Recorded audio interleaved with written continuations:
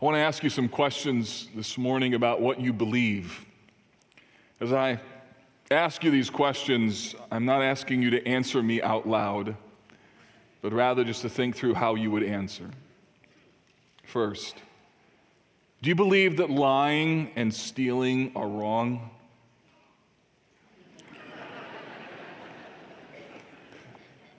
Got an answer from a child up there. It's good.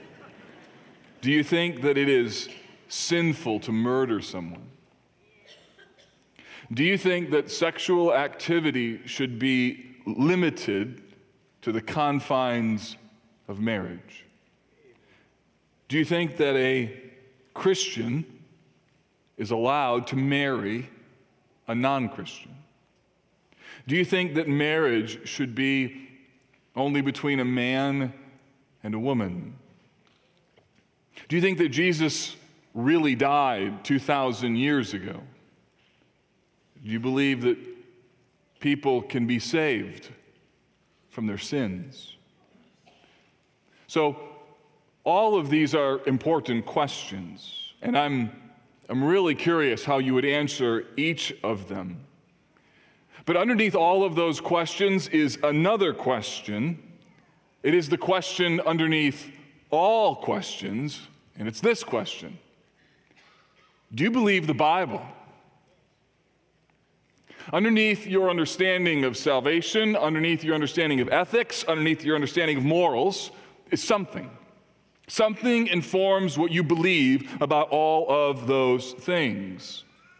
Where do those beliefs come from? So the question, is lying wrong, is not just the question, it's one of two questions. The other question is, well, how do you know it's wrong? You see, underneath salvation, underneath morals, underneath ethics, is really what you believe about the Bible. Is the Bible true? Today we're starting a 4-message mini-series on why we believe the Bible. And between this Sunday and Labor Day, we're going to look at a number of key subjects that I hope will strengthen your belief and your confidence in the Word of God. My aim is that by the time we're done today and over the next number of weeks, that you will love the Bible more, you'll read the Bible more, you'll memorize the Bible more, you'll talk about the Bible more, you'll obey the Bible more. I want more Bible in all of our lives over the next number of weeks. We usually take the month of August and we sort of center our minds on one particular theme. We called it Live over the years, and this is a time when school is starting and we're starting to think about the fall and things of that sort. It's a great moment to consider getting into a small group. We have over 100 spots that are open for you to be engaged in a small group. We have some resources that we're commending to you. Here's two. We have this book by David Helm called One-to-One Bible Reading. This will be a great help to you if you are discipling someone, or how to have a discipleship group with a couple men or a couple women to be able to have your conversation center on the Word. So how do you incorporate the Bible into a conversation to study it together? This book would greatly help you. And then as well, we have a kind of a simple Bible study method, which involves context, observation, meaning, and application. And this process is the means by which you could examine a passage of Scripture and be able to understand the Bible for yourself. In fact, some of you are doing something that I would commend to all of you, which is to read ahead in the text that will be preached the next Sunday. Use that method, study it, see what you can pull out of it, and then come on Sunday and see how close I am to what you believe the text says. That'd be awesome. As a part of all of this focus, we're also on August 26th and 28th, Friday night, Saturday till noon, and then 3 services on Sunday will be taught by Pastor John Piper. Will be here. He'll be talking about the self-authenticating nature of the Bible and the supernatural way in which one can read the Bible at this Live Forum. Don't take for granted that we get to have him here, and mark your calendars and be here. And then, a little bit unusually, I'm taking a pause in the middle of this series on August 21, where I'm going to preach a message entitled Ethnicity, Authority, and the Gospel. Biblical perspectives on our cultural divisions. I don't need to explain to you why I'm talking about this, but I will tell you it's an important moment for us to think about what does God's Word say about the realities that we are facing in our world and in our culture, both from a racial standpoint and also from an authority perspective. And then I want to remind you, this is a time of year that many people start thinking about re-engaging in church. This is a great time to invite a neighbor. If you've got someone who's interested in what's going on culturally, invite them to come August 21. You might wonder, well, why'd you pick August 21? Here's why. Because historically, August 21 is our largest Sunday of the month of August, and I think this subject requires as many people here as possible. And then in the fall, September, we'll launch into a series on 1 Peter on what it means to be in exile. I'm sure I don't need to convince you that we live in troubled times. And today what I want to do is show you how the inspired word relates to troubled times. I can hardly read the newspaper, watch the news, pull up a news app, and that some new problem emerges. I mean, internationally, politically, culturally, morally, spiritually, it seems as though there is very little normal and typical. I find myself shaking my head all the time, wondering what will happen next. In fact, it was refreshing yesterday afternoon just to sit down and watch the Olympics, watch things like handball, crazy sport, and rugby. It's weird. And fencing. Who gets into fencing, right? And yet to be able to realize that I could just sit and enjoy that moment and just not have to think about all the other challenges going around the world. On the pastoral side, I'm hearing of new challenges that you are facing at home, at work, in the marketplace, and with neighbors. I sense an increasing weariness. And yet I want to tell you, church, this is a great time to be a follower of Jesus. The things that perhaps we have trusted in the past, that we might have put our hope in, those things are being shaken. It's happening at a personal level and at a societal level, and the beauty of that moment is that it presses us to ask, so where is my foundation? You may be here today and you're not a follower of Jesus, and like you're trying to figure that out because things are starting to unravel in your life, and it's a great place to be in church to figure out what is the foundation of life. 2 Timothy 3 today essentially is about this. In troubled times, God's people need an inspired word. In troubled times, God's people need an inspired word. Let me unpack this thesis for you. First, there's a context as Timothy receives this letter from Paul. 2 Timothy is a very personal letter from the apostle. It's probably written while he's in prison under the reign of Nero, Roman emperor at the time. He writes to Timothy, who's the pastor of a congregation in the city of Ephesus. Paul very well considers this may be his last bit of instruction to Timothy as he uses words like, I have fought the good fight, I finished the race. This may be it, his final word to his beloved disciple. And as a result, he's trying to help Timothy understand how to live in a difficult world. There's evidence that some kind of persecution was beginning. There's evidence that there were people within the church that were creating problems, divisions, leading some people astray. In fact, look at chapter 3 and verse 1. Paul says, understand this, in the last days, there will be times of difficulty. So everything from ungodliness to divisiveness to political pressures to an increasingly hostile culture, these were all part of the reality that Paul and Timothy were facing. And Paul wants this young pastor to be godly and persevere all the way to the end. He wants Timothy to be faithful. And in verse 12, he begins to set the context of how Timothy needs to think about the world.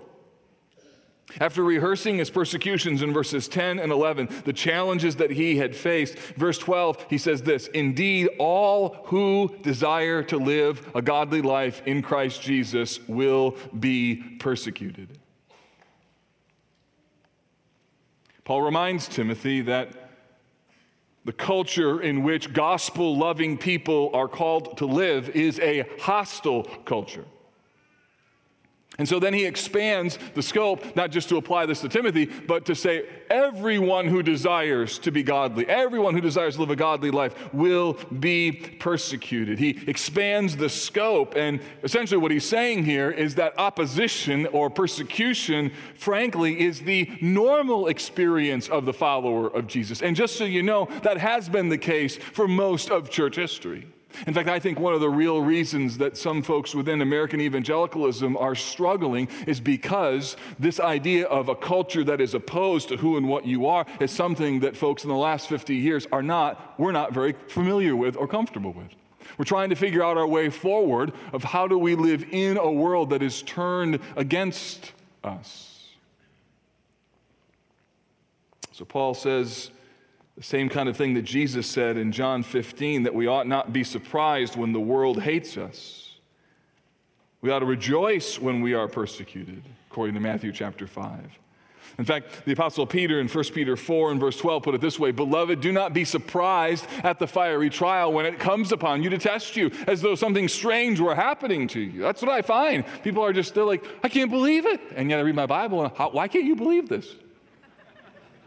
But rejoice. I don't hear that either. I hear a lot more panicking. Rejoice insofar as you share in Christ's sufferings, that you may also rejoice and be glad when his glory is revealed. I think that there's just a lack of preparedness for what is happening around us. Paul and Peter are saying something that we need to hear, namely that cultural opposition is the normal context for those who are the followers of Jesus. So listen, you're a high school student, you're getting ready to go to school, maybe you're already there. I can guarantee you that if you are a follower of Jesus, sometime throughout the course of the school year, and I don't care if it's a public school, a Christian school, some group of friends that you're hanging around, there's eventually, if you're going to pursue a godly life, somebody's going to get in your grill and try and take you down from what they think is your lofty spiritual position. It's going to happen. And don't be surprised. In fact, you ought to be shocked if it doesn't happen. Go off to college, you're part of a fraternity in a Christian college or a secular college. It doesn't matter. You pursue godliness, there's going to be some level of opposition. You're in your workplace, you ought not be surprised when people look at you and like, you believe that? Like you believe the Bible? One of the unique experiences of raising children is what happens when you launch pastors' kids out into the world. My boys have come back with stories as they've started to work in the community, and man, they meet people and they're like, so let me get this straight. So you're homeschooled, and you go to church, you're a Christian, and you're a pastor's kid? And it's like they need to sell tickets for the museum. Like, yeah, go and check it out. And like, you believe the Bible. Like really? Listen, friends, that's becoming more and more normal. The little island where you could be a Christian and kind of just assimilate into the culture that anybody knows, that island is going away. And I say, praise God, that's going away.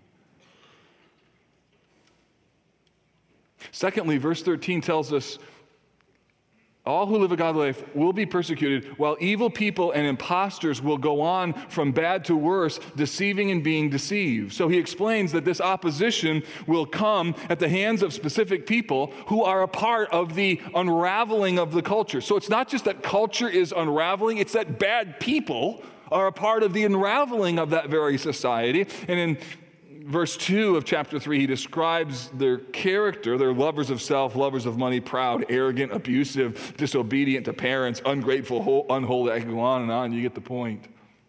And then he says, not only are they evil, but there will be imposters, the kind of people who sneak into households or sneak into small groups or sneak into churches and begin to lead people astray. And then he says, and it will go from bad to worse.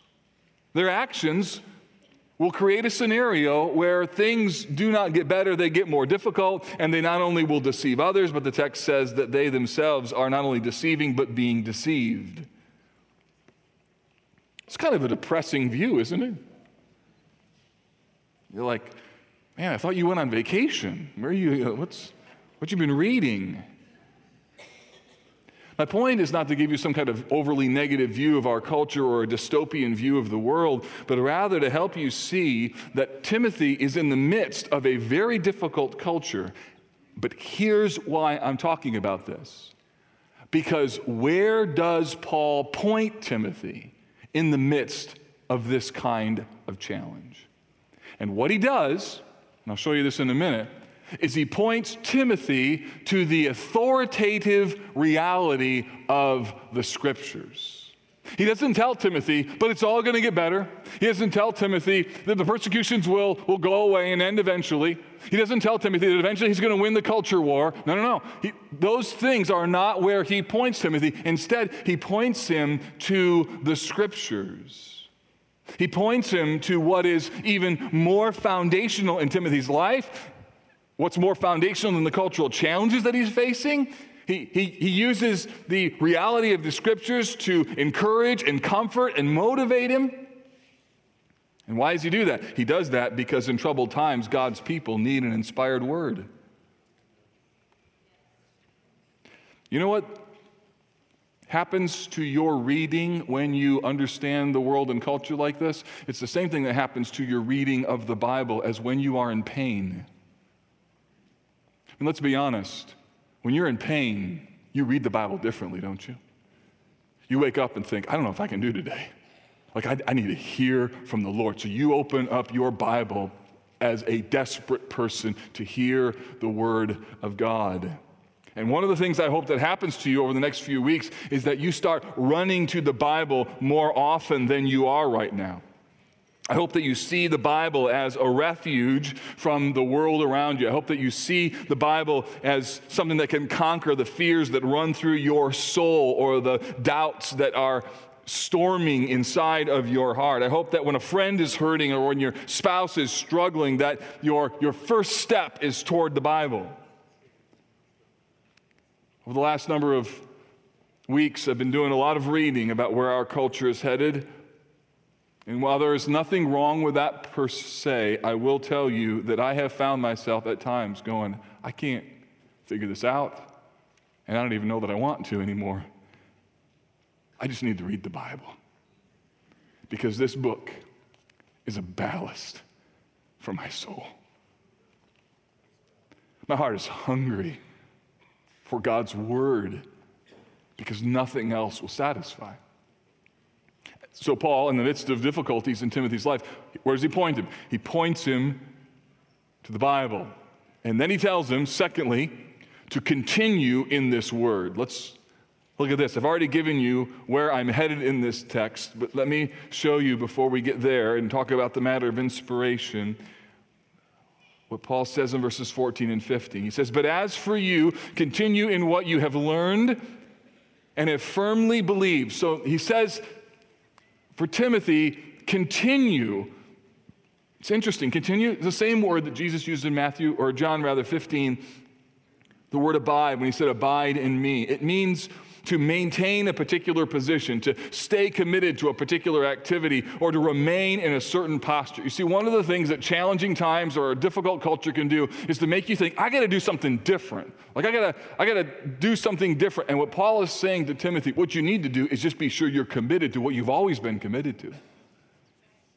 Be sure that you're grounded and anchored in what you believe.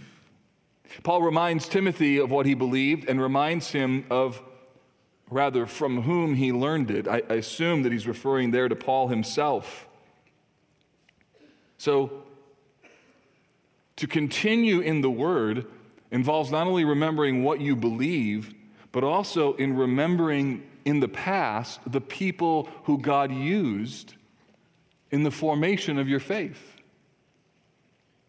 So he goes on, and notice, it says, verse 15, and how from childhood you have been acquainted with the sacred writings, which are able to make you wise for salvation through faith in Jesus Christ. He reminds Timothy that it was from his childhood that he was acquainted with these sacred writings. And according to chapter 1 and verse 5, his grandmother and his mother were women of great spiritual faith. And so Paul, interestingly, takes Timothy back to his childhood to encourage him to keep believing what he has been taught. He reminds him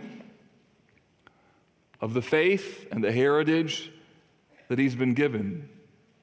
I think it's extremely instructive that he talks to Timothy this way.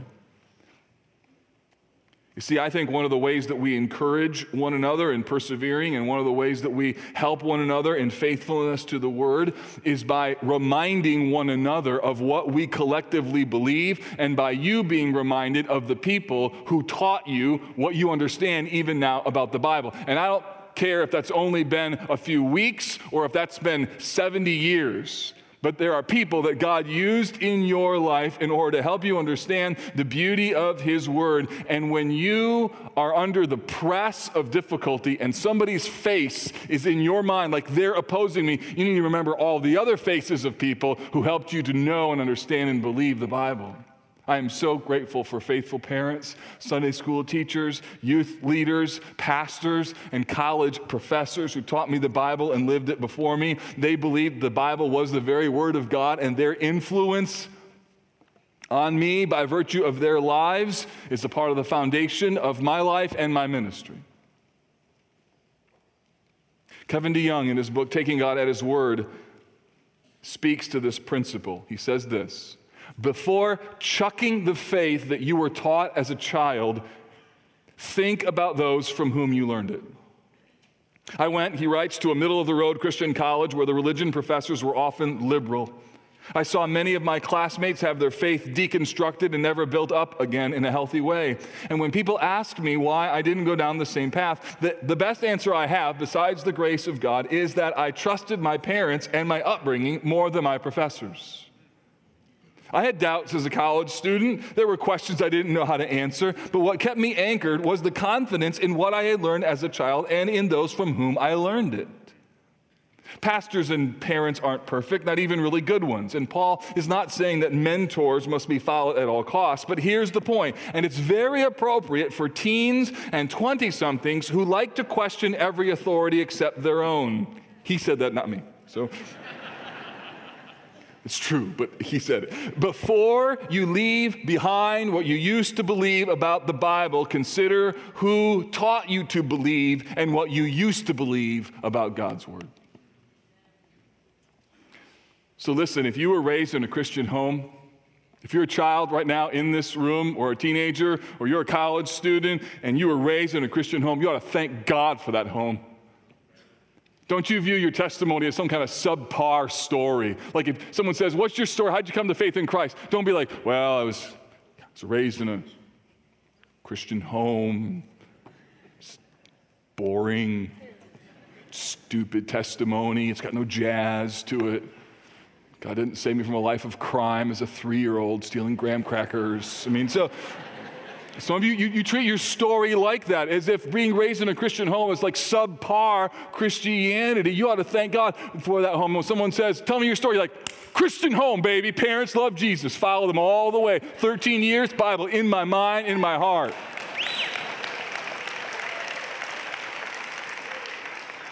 And if that hasn't been your experience, you know what I'm talking about, because you would say, man, I wish I had Christian parents. Like I had to undo so many things. I didn't know what it means to follow Jesus. My parents didn't show me. I had to find it in a discipleship group or in a college buddy, or how to follow. And you've had to work so hard, and yet you can be able to point people back even to your own walk with Christ and say, I thank God for that discipleship leader. He helped me to understand my faith. I thank God for this pastor or this small group leader who poured into my life.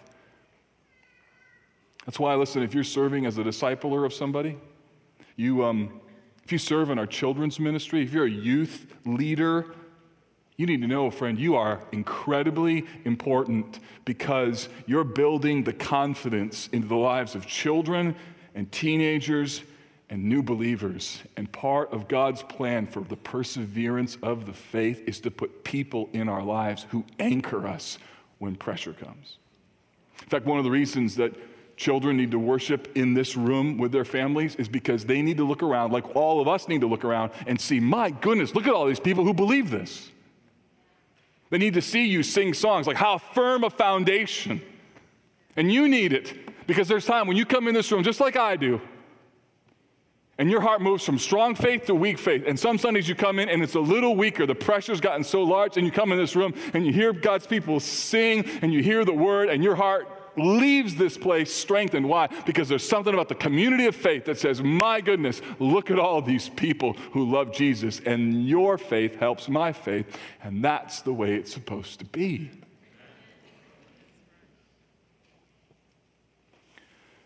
So there's not only a context and there's a continuation. Finally, there's this issue of authority. So the title of my message is It Is Inspired. We haven't even gotten there yet. I know, I'm getting there. We'll be there just a minute. Look at verse 16. All Scripture is breathed out by God. Some of you may have been raised in an older translation where it says that all Scripture is inspired. Newer translations have adjusted that translation in large part because the word inspired in English doesn't capture the significance of what is being communicated in the Bible. Because inspired in English can indicate that it's an inspiring kind of book. Like you read it, it's literature, and it like moves you emotionally. Or you could think, some people think of inspiration like God is individually dictating the words, like Paul or Peter have a direct line to God, and they're just God's scribes as he's writing things down.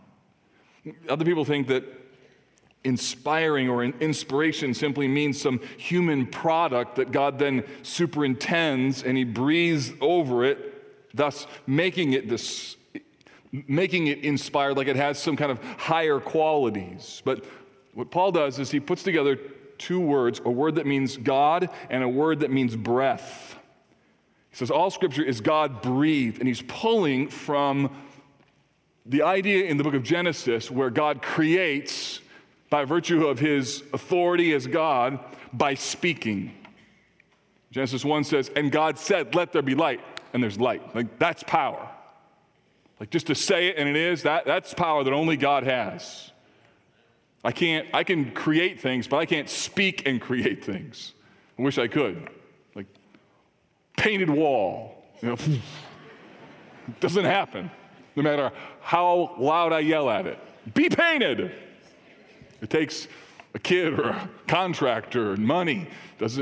I can't speak that reality. It's ridiculous and somewhat funny just because it's so out of place. But God speaks and he creates. And the idea is that out of the same authoritative power by which God created the world, God speaks, and his outbreathed word comes to us in the Bible. So Paul's main point is this about inspiration. So what do you need to connect with inspiration? Connect this.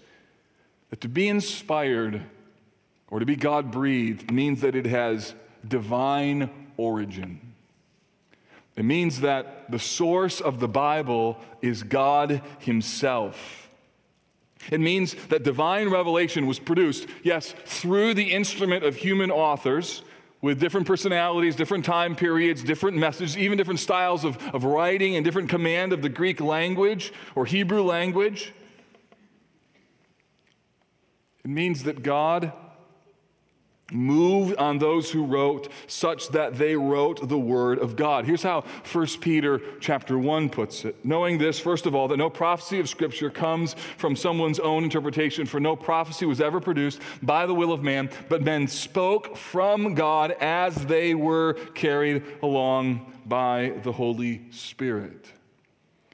Now in 2 Timothy 3, when Paul says all Scripture, because at this point in time, he's referring to the Old Testament. So in context, verse 16 specifically is referring to the Old Testament, and yet we know from other places in the New Testament that the writings of Paul, Peter, and others are considered to be of the same quality of God-breathedness as the Old Testament. 2 Peter 3:16, for instance, Peter attributes to Paul's works the quality of Scripture. 1 Thessalonians 2:13, Paul himself says he's communicating to them the Word of God. Therefore, when I say that the Bible is inspired, I mean that it is authoritative, that the Bible carries the weight of divine authority because it comes from God himself, that God breathed out his words to mankind. Again, Kevin DeYoung, every book, every chapter, every line, every word, all of it is breathed out by God. Not just the theological parts, not just the memorable stuff, not just the parts that resonate with us, all of it. History, chronology, philosophy, every truth the Bible affirms ought to be taken as God's truth. Every word in the Bible is in there because God wanted it there, and therefore we should listen to the Bible and stick with the Bible and submit to ourselves to the teaching in the Bible because it is God's Bible. So, remember those questions I asked you at the beginning of the sermon? Everything about our morals, our ethics, our beliefs, they're all rooted in what you believe about the Bible. To submit to the Bible is to submit to God. So let me make this very practical. Is that how you view the Bible? What authority does the Bible have in your life? Do you allow your life to be shaped? Do you allow your heart to be shaped by this book? Do you allow it to shape your understanding of your actions? Let me make it very specific. Let me give you one example. 1 Corinthians 7:39 tells us that believers are only to marry believers. That a believer should not marry an unbeliever. 1 Corinthians 7:39. It's very, very clear, very plain. So what do you do if you start to fall in love with a non-believer? What if that person never becomes a follower of Jesus? They never become a Christian. What are you going to do? Because what you do in that moment determines where your real authority base is. Is your authority, no, look, I need to be happy. And seriously, I love this person, and if I love them, it's got to be right? Because after all, I love them, and God certainly wouldn't want me to not love them. They're not a believer, but seriously, there's nobody else like this person. I've dated all kinds of other people, and no one makes me feel like they feel, like I feel like I need to get married to this person. And over here is 1 Corinthians 7:39 that says no. And in that moment, the question is not, are you going to get married or not? The question, underneath the question is, what's the authority in your life? Now, that's one example. I could apply that to sexuality. I could apply that to morals, to ethics. The issue is not just what you do. The question underneath the question is, to what extent does the Bible have authority in your life? And friends, that is a huge question. In fact, culturally, it's really becoming a very important question. Not too long ago, I was sharing the gospel with somebody. I was talking to them about the good news, and the person said to me, so the Bible teaches a lot of stuff about sexual ethics. I said, yeah. Do I have to believe all of that to become a Christian? Can I believe in Jesus and not this? I'd never been asked that question before.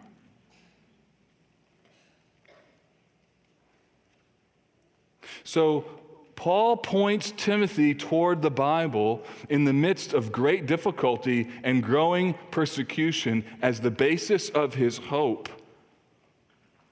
When the culture turns against you, or you're the only Christian in your fraternity, or you're the only Christian at work, or you're the only Christian in your group of friends, that's when you need to be reminded that you don't just have the Bible, your whole life is built on the Bible.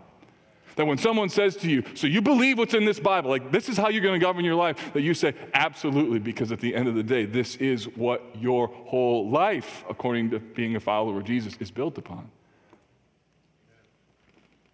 Text goes on and it tells us what the Bible is profitable for. There's a number of things. It's profitable for teaching, meaning the Bible is able to instruct us as to who God is and our need for the gospel. It is helpful for reproof, meaning it shines a light on what's wrong. It's profitable for correction, meaning it directs us another path. It's profitable for training. It helps us to keep knowing how to grow in grace and to keep moving along in godliness. And it's helpful for us to be completely equipped. In other words, listen, you don't lack any spiritual resource that you need to navigate the culture in which you live. Eventually, we'll talk about the way in which the Bible is sufficient to be able to help us to know how to be godly and right in the world. And friends, what a gift we have in the Scriptures. We have the revelation of God to mankind.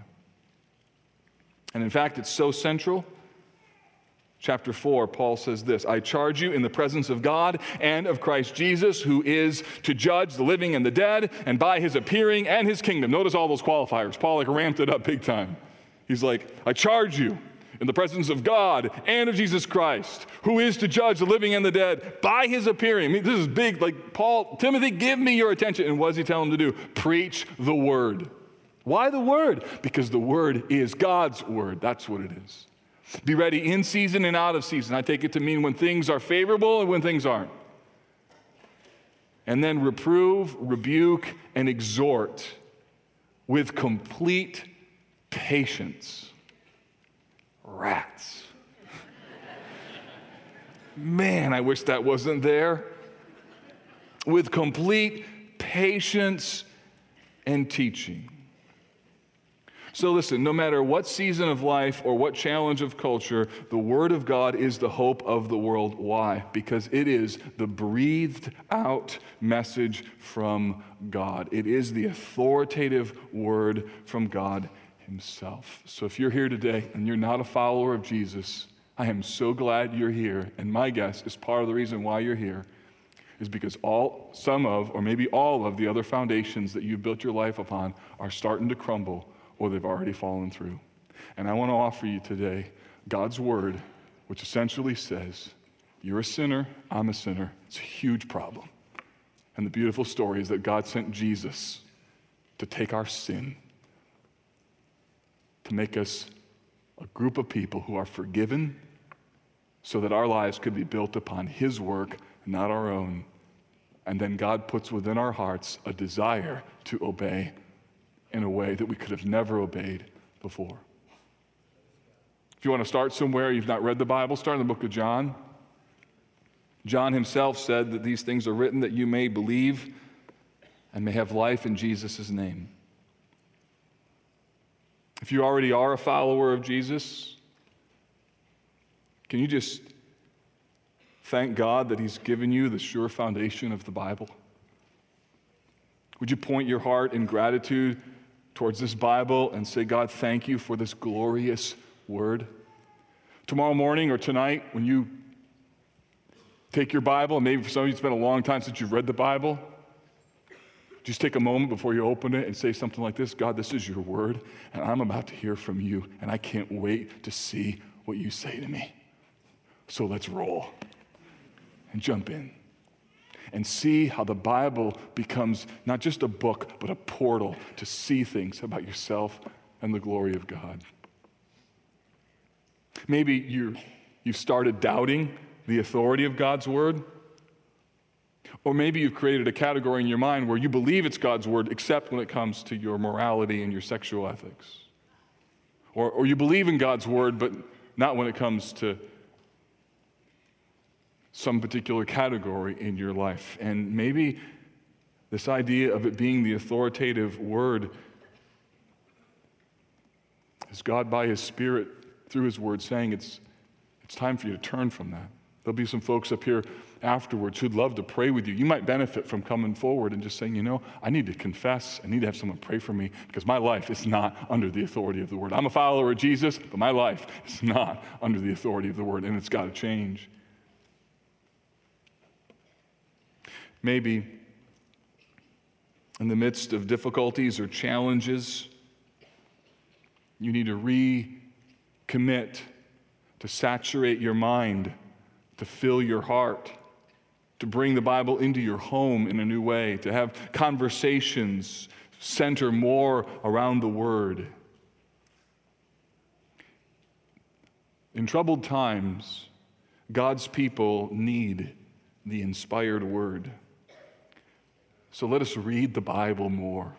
Let's memorize the Bible more. Let's love the Bible more. Let's sing the Bible more. Let's obey the Bible more. Let's believe the Bible more. Because at the end of the day, this Bible is the foundation of everything. It is the breathed out, authoritative word from our Creator. Thanks be to God for his word.